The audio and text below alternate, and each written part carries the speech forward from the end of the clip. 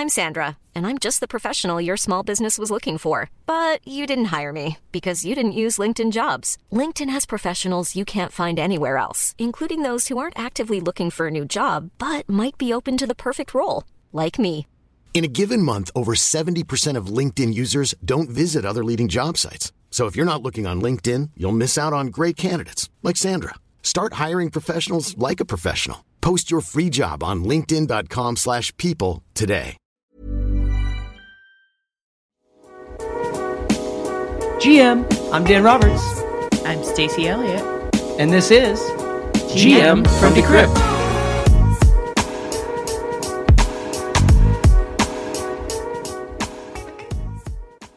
Okay, GM, Stacey, and today it's all about Gnosis. GM, Dan. This is going to be a really interesting, I think, very DeFi-focused conversation. There's a lot that I want to know, GNO, about Gnosis. I feel like, I remember, and Gnosis is definitely, it's been around for years and years. And I was talking to Liam Kelly about Gnosis this morning, who's our DeFi whiz. And he basically said, it's been a lot of things at different times. But if you've lasted this long in crypto through all these cycles, you're doing something right. And, I found a story on Gnosis on our site from 2019. And at that time, it was all about Gnosis as a decentralized predictions market. Mm-hmm. And they still have, dApps like that. But I think these days, people think of Gnosis and they think of multi-sig wallet, which was rebranded from Gnosis Safe to just Safe. They did a token airdrop. It's a side chain. It's a stake chain, as Liam put it. There's a lot going on there. Yeah. And I think one of the really interesting things, particularly about their chain, is that they've been so deliberate in making sure that it's very accessible for people to become a validator, which is probably a foreign concept for anyone who's looked at what it costs to become a validator on Ethereum. I mean, for Gnosis, you need one GNO, which is at today's price is about $100.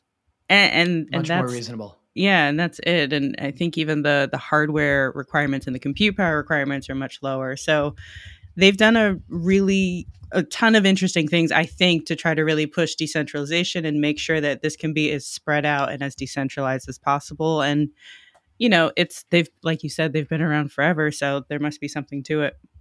Yep. And she's got a great background. I mean, she's obviously a genius. Yes. Like her science and academic record. So we should ask about that. Sure.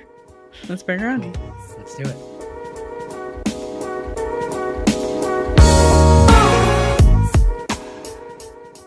Okay, Friederike Ernst, thanks for joining us. GM.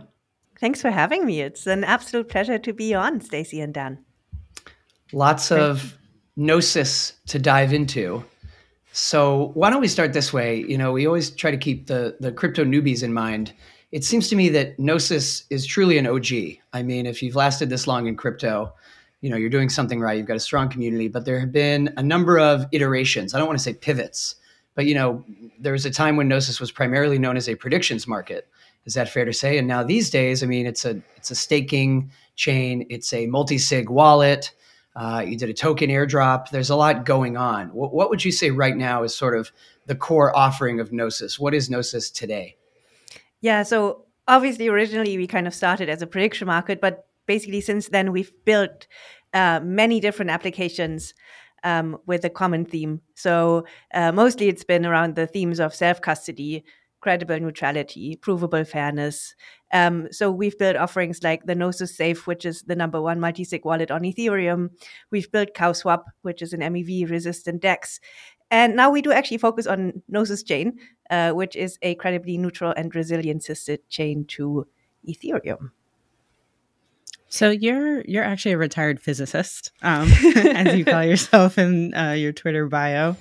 And you left to co-found Gnosis in 2015, is that right? Actually, Gnosis started in 2015 as a spoke within Consensus. Mm-hmm. It was founded outside of Consensus. It was spun out in early 2017, and that's when I joined as a co-founder. Martin and Stefan were actually the two people who headed it inside of Consensus. So I joined late. Okay.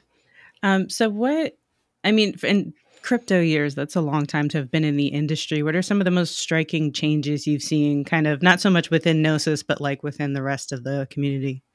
Oh yeah, I mean, so on a superficial level, it's the influx and outflux of various people groups, right? So the money bros, the VCs, the institutional investors, and so on. And with that, I think the ideology of the ecosystem has also shifted somewhat. So basically, it's maybe shifted is the wrong word. Maybe it's splintered a bit. It's also one of the reasons why I intensely enjoy bear markets because a lot of the money bros take off. In terms of technology, we have come so far. So basically, if you think about what the landscape was like in 2016, 2017, it was, you had to build all the infrastructure yourself. And so we did. So we built so many infrastructure projects just because we needed them ourselves. For instance, that is how the Save came about, right? So basically we knew we were going to do an ICO and we didn't have enough trust in the multi-sig wallets that were around at the time. And we thought we could build something that was more secure. And I think if you look at the tooling that we had then and the tooling that we have now, it is a world of a difference. It's funny that you mentioned consensus. Frederica, we also were, I guess, incubated as part of Consensus Mesh.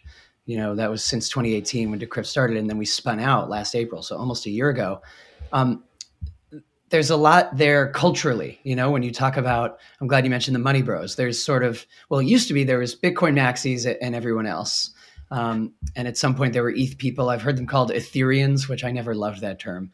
But, I want to push you a little bit more on where things stand today, that splintering. I mean, the way I see it, increasingly calling everything crypto is inaccurate. It's like too broad an umbrella. I'm eager for people to stop doing that, because you'll go to like an NFT conference and it's all about art and culture. And those people have nothing to do with, as you say, the money bros, the people who are just buying coins and hoping coin go up. Do you see things that way, that there's sort of now totally distinct corners that have nothing to do with each other? I mean, the NFT, JPEG flippers, they weren't mostly hurt by FTX, for example. They weren't in that. I think it seems like that from the inside. I think from the outside, it's still a very small total market. And I think if you look at where crypto could be in terms of pervasiveness, I think we'll stop thinking of crypto as crypto altogether at some point, because it'll just become an integral part of, the new internet that we're building.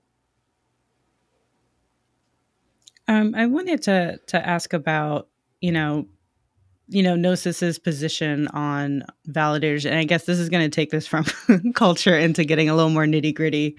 But one of the striking things I think about Gnosis Chain and some of what you guys have worked on is that you wanted to make it really accessible to become a validator. And I think, for anyone who's been following crypto over the past few months, they would at this point be very familiar with the fact that it's very expensive to become a standalone Ethereum validator. Like I checked it today, I think it's like almost $50,000 to stake enough ETH. On Gnosis, it's only about $100. So talk to me a little bit about kind of like the values and the idea behind that. Why is that so important? Yeah, that was actually by design. So actually making staking as accessible as possible was our number one goal when we merged with XDAI, which was the previous iteration of Gnosis Chain. So basically it's changed name and staking token since. At the time, it was a proof of authority sidechain to Ethereum, so one of the earliest ones, token ID 100. And there were like 20 entities that were allowed to build blocks. And to us, it was completely clear that while block space itself would become commoditized, truly decentralized, credibly neutral block space would not. So kind of taking this to the next level and getting as many home stakers to become validators as possible. This was our goal.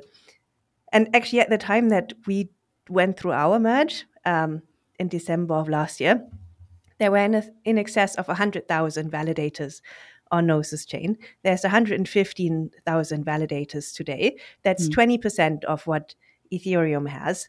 And we think there are certain applications that really have to have these trust assumptions that are offered by a credibly neutral chain. And basically Ethereum alone and even Ethereum layer 2s, they're just not going to be enough. So basically having someone whose values aligned, closely integrated into this budding Ethereum verse, this is kind of where we're at. And we have geared everything towards credible neutrality and resilience. So we are a chain with several both execution and consensus layer clients, just like Ethereum has. We have trust minimized bridges to Ethereum. So basically everything that makes you feel good about putting data and value on Gnosis chain.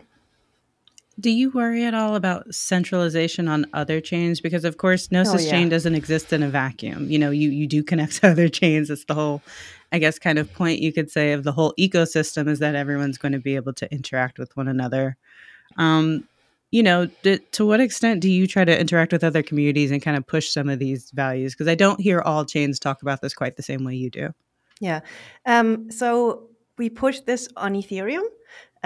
So on Ethereum, the level of centralization is, it's the most decentralized chain out there, but even on Ethereum, it's kind of worrisome. So basically, if you look at who stakes, like in excess of 30% of Ether is staked with Lido, which, it has, really tangible upside. So you get Lido staked Ether, which you can use as collateral and so on. So I see why people do it.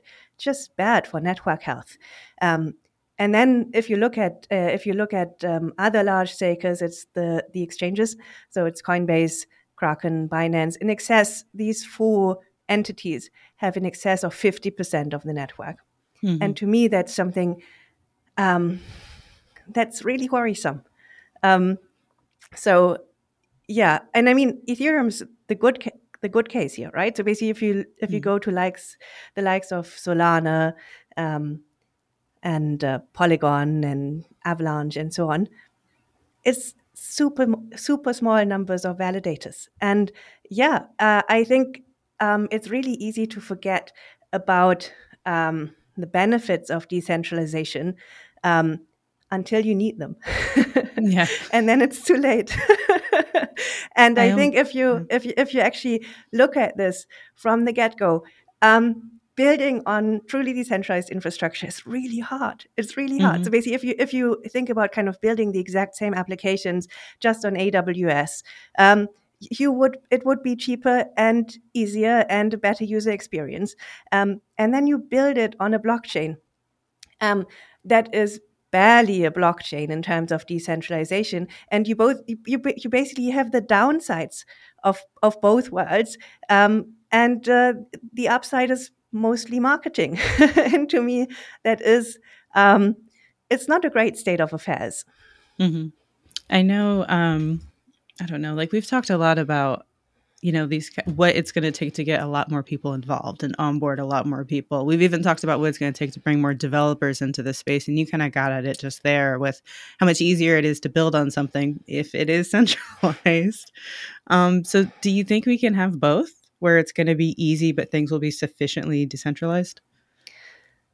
I think we kind of have to distinguish for which applications this is worth it. So truly decentralized block space will always come at a premium, just because having commoditized block space that has some measure of security attached to it because there's multiple validators, that will always be a lot cheaper. So basically, as a developer, you have to ask yourself long and hard, how important is credible neutrality to me? How important is compatibility with Ethereum, or which are my main compatibility layers? Do I rely on external liquidity?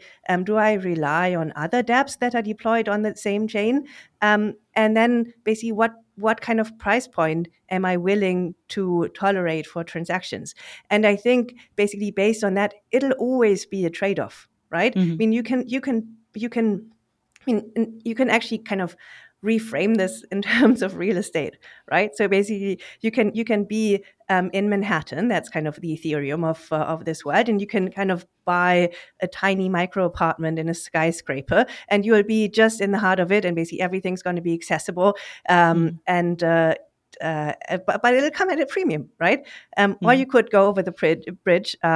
I'd like to think that we're Brooklyn and not New Jersey, but you can go over the bridge and you can have a house with a garden, or at least, a house with a second bedroom. So this is kind of the trade-off you have to make when you build. And I would love for this discussion to be more explicit that way, because currently I feel that there's a lot of tribalism, and it's like, come here, this is where the cool kids are, sort of thing.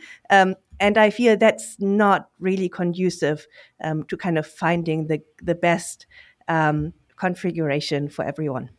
Wow, Stacy. So living in New Jersey, you're just over on a side. Sorry, Stacy. No, I did not know. I'm so used to it.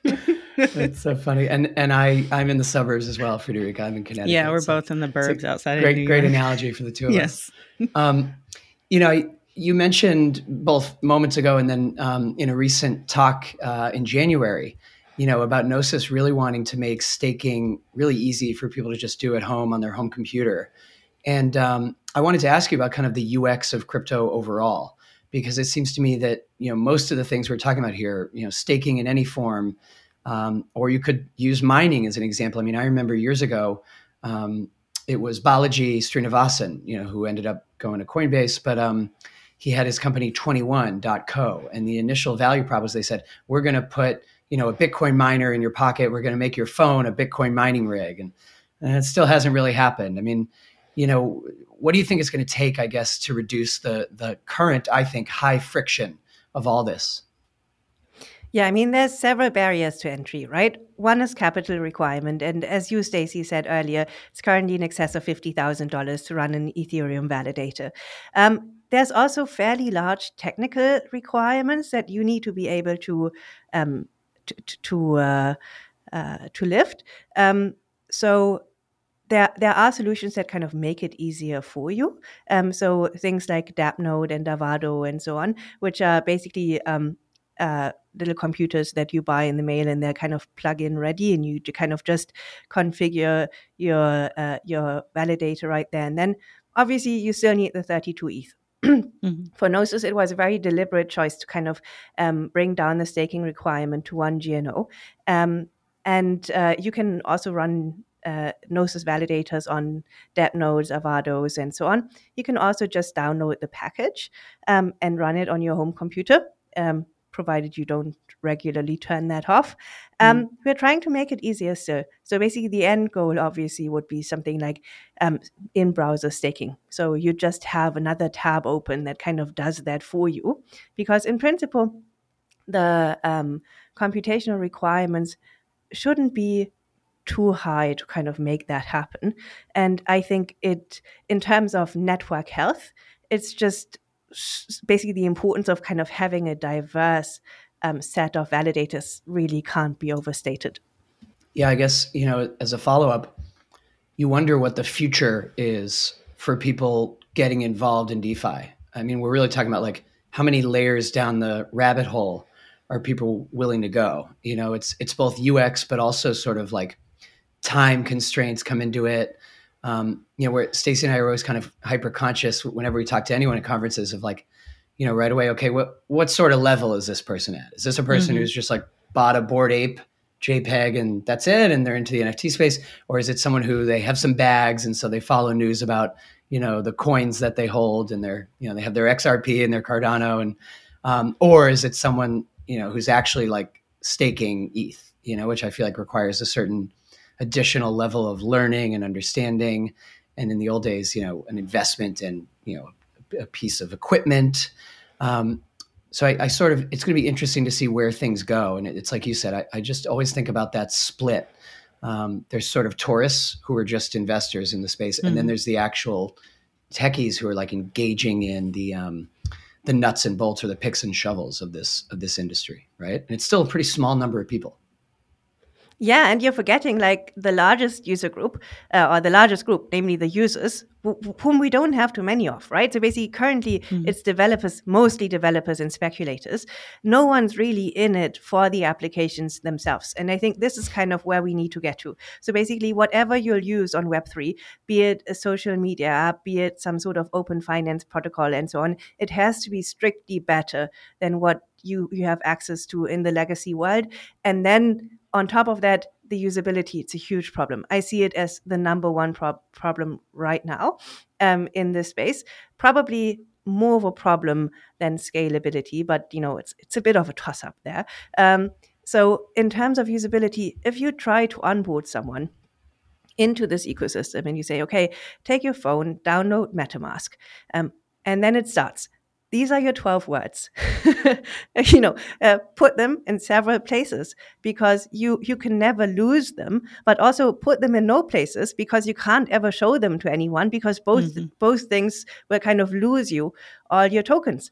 This is a terrible user experience. And doing that kind of right off the bat for onboarding someone, that's just a non-starter. So basically, what I think we really need in this space, and what's also firmly the first thing on the roadmap for Gnosis Chain this year, is account abstraction. So basically, what that means is that every account by default is a smart contract account, and that lets you onboard people a lot more easily. So say with their email address, because you can custody their keys and they can swap out the keys later if they so choose, or they can use a third-party custodian. They can also let you custody their keys forever if that's what floats their boat, but they don't have to. It's like it's not like a thing where you kind of you do it once and then you're locked in with that account. You rotate keys and you can do that as often as you want to. And to me, that is kind of the bare minimum to kind of get normies into this space. I'm glad you mentioned account abstraction. It was actually on my list to kind of ask you to explain that to newbies. I mean, if we go just a step further, like, is that something that isn't really happening yet? No one's doing that. And how hard is that to implement across the whole kind of DeFi landscape, chain agnostic, that kind of thing? Yeah, absolutely. So basically there is a large movement in the Ethereum space that kind of wants to make that happen. It's difficult because it in some ways it kind of breaks downward compatibility. And if you actually look at how long protocol upgrades are currently taking in the Ethereum space, just because there's so much that's coming together, right? I mean, with withdrawals, dank sharding, and so on, it'll take probably 2 years, I'm guessing.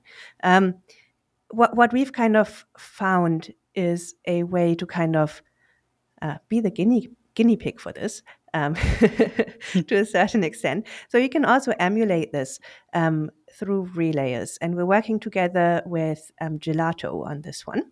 Gelato, you guys know Gelato, right? It's kind of like a decentralized backend kind of to Web3. It lets you automate certain things. And the idea is to kind of implement this via a relayer layer on Gnosis chain and see how this goes. And if it goes well, I am positive that this might make it to Ethereum core because it does not require protocol level upgrade. Yeah, that is a really good point. I mean, Ethereum is the Manhattan of crypto, or at least the not Bitcoin side of crypto. And it does take it takes a long time to do infrastructure projects in New York City. Same way it takes a long time to do upgrades to the Ethereum protocol. I didn't think we were going to do a bunch of real estate analogies, but it's a good example.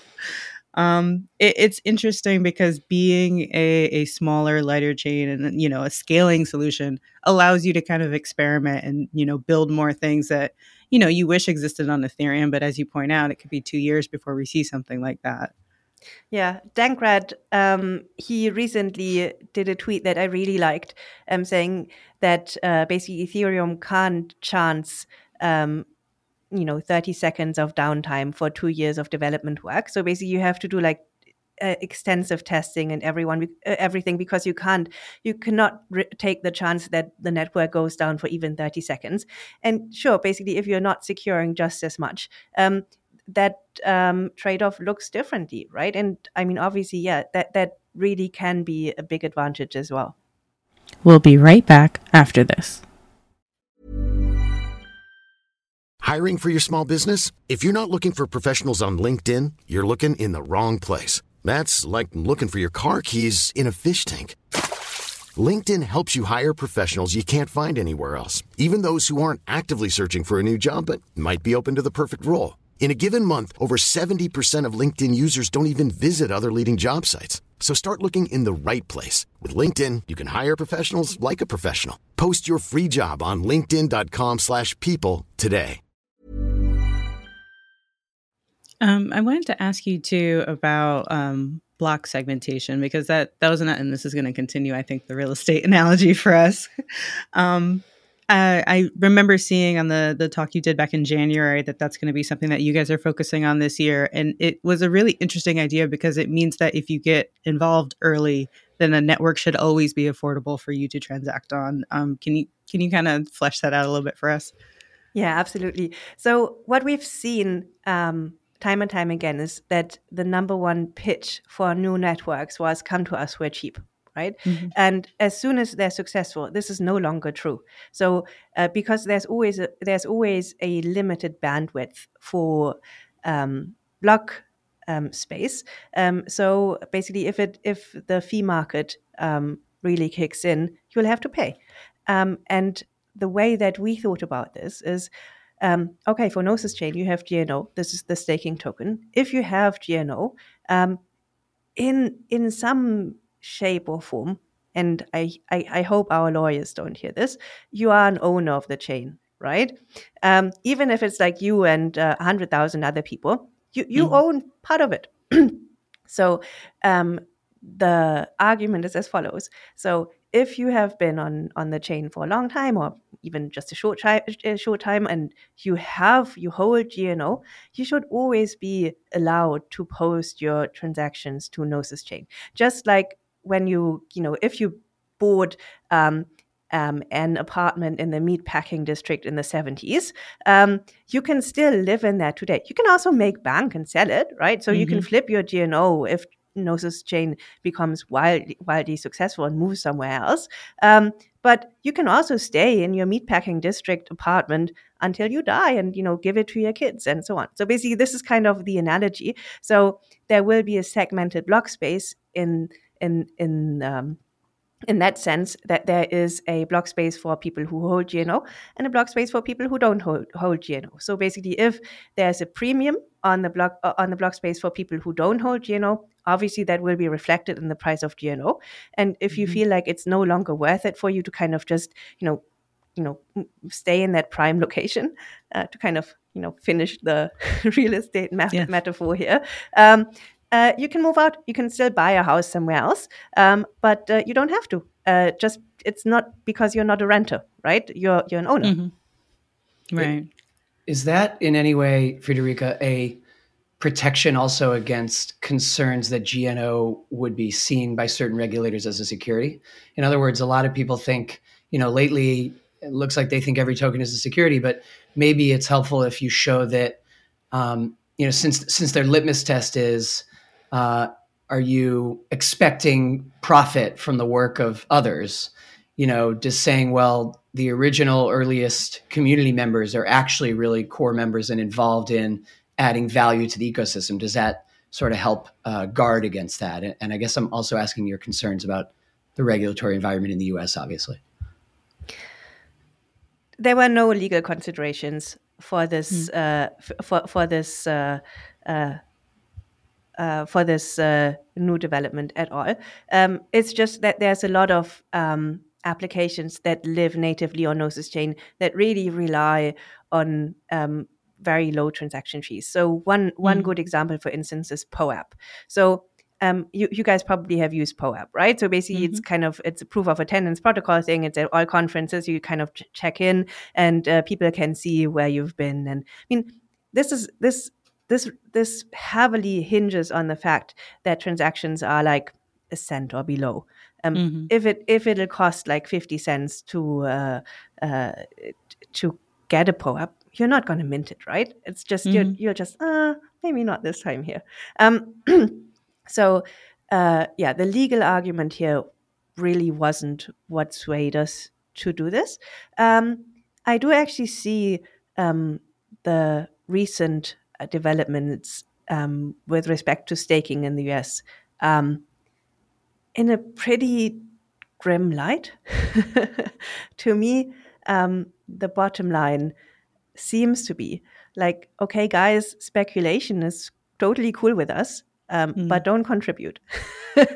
And to me, they have it backwards. I mean, I don't know how. I'm not from the US, as you can clearly hear, but the recent action that was taken against Kraken and kind of forcing them to shut down their staking as a service for their users, to me, that's just really, really nearsighted. It's just it's difficult to kind of understand why they would draw the line in the sand there. I mean, I totally agree that there's a lot of things in this ecosystem that should be that should be kind of done away with, probably maybe from a regulatory side or from a law enforcement side or whatever. But staking, really? I don't know. It just seems weird. And also it kind of, people have been saying, people who kind of try to see the good in everything have been saying that kind of maybe this kind of drives people towards DeFi. And I think to a certain extent that may be right.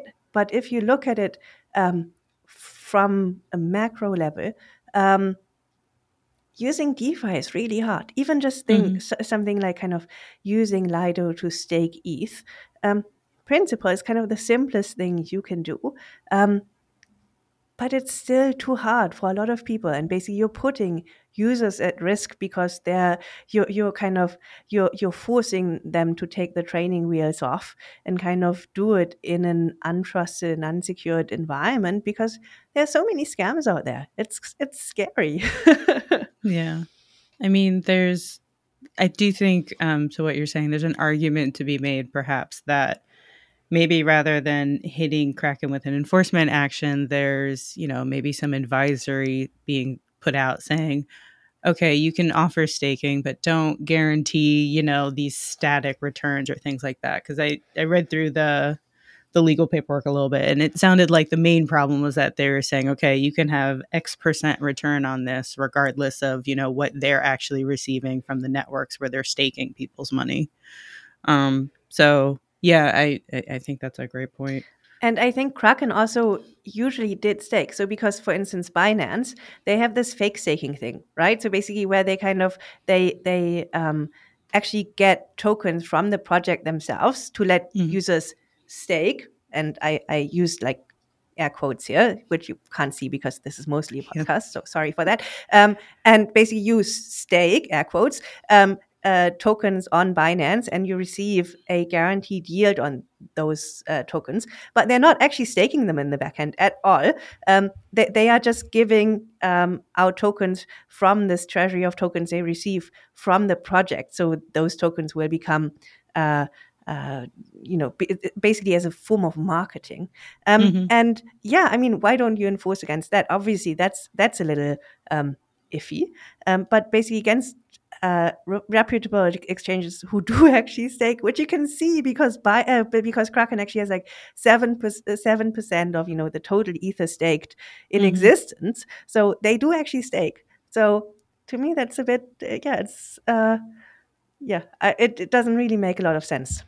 Yeah, I think here in the States, a lot of the chatter too has been that Kraken is one of the firms that, on a lot of counts was trying to play nice with the regulators. They've been trying to get a master account like Caitlin Long's Custodia has been trying to do. So yeah, it definitely rocked the news cycle here for us.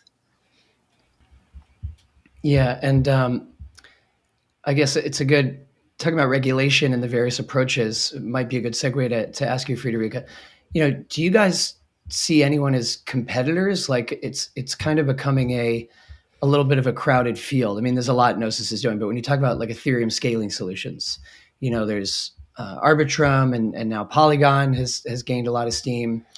Do you sort of look around at that and think that we're sort of competing for users, or that's not necessarily the case? I think I want to preface this by saying it's still so early. So I think there's literally space for everyone. And I think one of the core tenets of our belief system is that there's currently not enough decentralized block space. So if you look at what I like to call the Ethereum verse, so basically if you look at Cosmos, I mean, their vision is kind of to have this decentralized network of networks that are trustlessly connected to each other by IBC. And we kind of have the same vision for Ethereum, because Ethereum at some point kind of took this design decision to kind of build scaling on L2s more or less exclusively. So basically you have like this inverted pyramid kind of scheme where L2s kind of do their own thing, but regularly post to Ethereum and so on. This does not scale indefinitely, because as soon as Ethereum fees go up, L2 fees go up as well. Basically, if you think back how rollups were actually initially perceived, they were meant to be liminal spaces. It's even in the name, right? So basically, you had like a bunch of transactions that were too expensive for mainnet, so you would kind of roll them together and kind of post like the combined result to mainnet. So the idea was never for people to live exclusively on layer 2. It was always for people to kind of exit or be able to exit to layer 1 whenever. And this obviously only works for assets that natively live on layer 1, right? So anything you mint on layer 2s, you can't exit to layer 1. So in that way, it's kind of moved, despite the fact that the name stayed, it's kind of moved into, from this liminal space into this new forever home. Right? So basically, this is now where ecosystems live and so on. And a lot of the trust guarantees that you have from Ethereum are no longer as good for layer 2s, because a lot of the assets don't natively live on layer 1. And even if they do, it becomes often economically unviable to actually exit them to layer 1, right? So basically, say you have an NFT collection on layer 2, in principle, you could you might be able to exit them to layer 1 if they were all minted on layer 1. But basically, it's not going to compress your state. So basically, the original vision was meant for something like a futures exchange, where basically you trade back and forth, and then you kind of exit one number to layer 1. And that's kind of the way that the compression worked. Doesn't really work for all kinds of dApps, and it most certainly doesn't work for non-native assets. So that kind of scaling, while it's really powerful for some things, we think it's definitely not the end all and be all of scaling. So what I think you need is this inter-Ethereum protocol, which is exactly what it sounds like. It's kind of like the analogon to the inter-blockchain communications protocol from Cosmos, letting Ethereum-based chains interact with each other natively, with trustless bridges, with the same sort of clients, similar trust assumptions. That means lots of validators, also kind of like on Ethereum. And then you can kind of choose and pick where to deploy and what kind of trust assumptions are important to us. So if you look at the EVM chains, there's a couple that might seem like competitors. For instance, you mentioned Polygon earlier.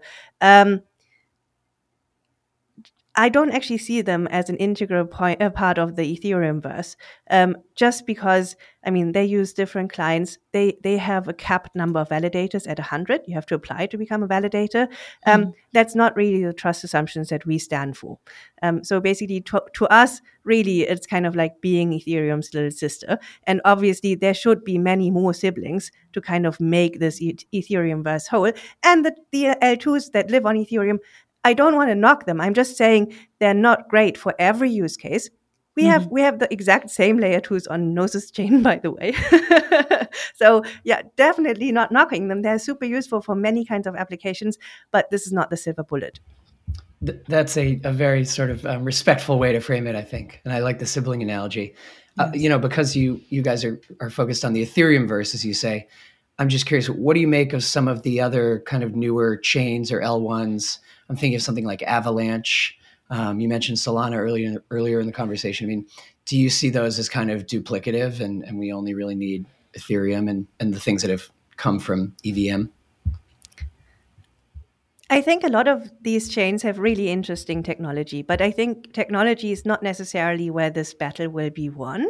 I think community is just as important or more important. So basically, if you look at the developer mindshare that the EVM crowd has, it's enormous. It's much bigger than any of the non-EVM chains. And then I think what Ethereum and Gnosis chain and really have going for them is that they're not basically what I would somewhat disparagingly call VC chains. So basically, if you deploy on any number of other chains, you're primarily enriching very small group of already rich investors. And I don't know, Ines, how much that's really aligned with the values that the devs to kind of build the applications really hold. Why don't you name all the chains you think are VC chains? Nice try, Dan. Nice try. I wanted to ask about your decision to leave academia and, kind of come and work in. Actually, I'm not even sure I should call it crypto, or at least start working with Gnosis, because we just talked about how, crypto is not a panacea at the top of the podcast. Tell me about that decision and just how different things are here from academia, or are they the same? I don't know. In some ways, they're very different. In some ways, they're really similar. So I kind of gravitated towards academic science because building new things, testing hypotheses, and finding things out just gives me an insane amount of pleasure. I just really enjoy doing that. I left academia because I felt like the high-level incentive system in academia was misaligned with the societal value of academia. So basically, I fared fine. I got a PhD here in Berlin. I did postdocs at Columbia and Stanford. I got a professorship at the University of Hamburg. So kind of, I was playing okay. It went fine for me. I'd say more than okay. But I feel kind of the general incentive to kind of contribute towards humanity and kind of make things better was misaligned with the individual incentives for each researcher. And I was 30 and I asked myself, do I want to do this for like the next 40 plus years? And the answer was no. And I kind of struggled to kind of, I had struggled with this decision for a while because in academia, once you're out, you're out. Right. It's a one-way door. And I was also not certain where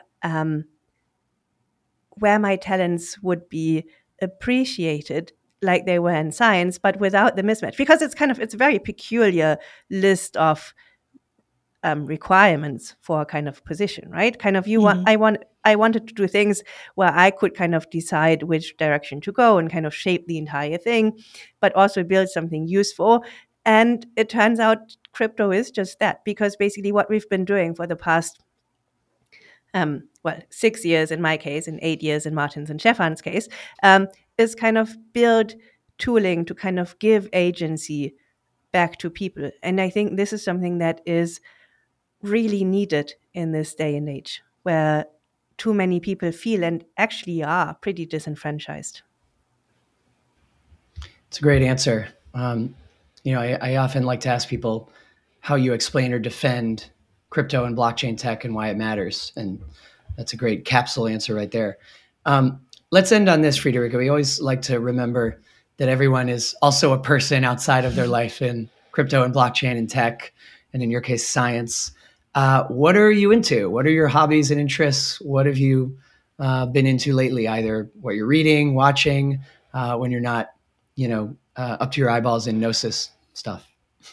Yeah, I read tons. I use reading kind of as a means to kind of calm me down at the end of the day. I also spend a lot of time on the playground because I have 3 little kids. So basically, it's like literally work and kids, and sometimes I read a book. I'm a little bit boring that way. That really closely mirrors what my answer would be. I have a 1-year-old, so Congratulations. actually 14 months. Yeah, he's nearly running around. What's a good book you've read recently? I was just going to ask that. Fiction or nonfiction? Both. Ooh. Yeah, can we have one of each? Jennifer Egan, she wrote a book named A Visit from the Goon Squad, which is kind of like an episodic book, and like there's like 13 little stories. It's been around for a while. I think it's been around 10 years. But last year, she actually wrote a follow-up book called The Candy House. Really nice. Go read it. It's fantastic. I read the first one. I did not know she wrote a follow-up, so I'm very glad I asked this question. It's funny. I didn't love Candy House, Friederike, as much as Goon Squad. I thought it was fun, but some of the little vignettes just kind of missed for me. But I did think the concept was really smart of the memory box, Yeah, I agree. Yeah, no, that's I totally hear that. In terms of nonfiction, I really enjoyed this book, the Great Chip War, or the Chip War, about semiconductor manufacturing. It came out, I think, earlier this year, probably in January or so. It was super interesting because it turns out the technology to actually make the leading edge version of chips is actually really concentrated. So basically, there's a Taiwan semiconductor manufacturing company, TSMC, and then there's Samsung. And those are literally the only 2 companies who can do it. And everyone else, so I mean, Intel is kind of lagging edge, so they can kind of do some of it. But everyone else is, really quite a long way behind them. And it also, guess how much it costs to kind of spin up one fabrication site that's leading edge. I know because TSMC recently, it was in the US news. So TSMC promised to build 2 of those in Arizona. Biden was bragging about it. It's $10 billion each. Oh my goodness. So yeah, it's $10 billion to kind of build a single site. And that doesn't even buy you the people, because obviously it's very specialized talent. And there's very few companies who kind of dominate the market also in terms of the technology that you need to actually to manufacture anything. So like extreme UV lithography and so on. It's like literally one company that kind of makes those lasers. Yeah, it's crazy. Super interesting. So the Great Chip War. I have to pick that up. Good endorsement. Yeah. Well, great stuff. Friederike, thank you so much. I feel like we got a Gnosis crash course now. Thank you for having me on. It's been a lot of fun. That's our show today. Thanks for listening. Remember to rate, review, and subscribe to GM wherever you podcast. And if you head to our website, decrypt.co, you can find the full videos of every interview with every guest. Finally, we have a Telegram room for our loyal GM listeners. The address is t.me/GM podcast. If you pop in there, you can get direct access to the co-hosts. You can suggest future guests, submit comments, and ask questions. It's t.me/GM podcast. GM.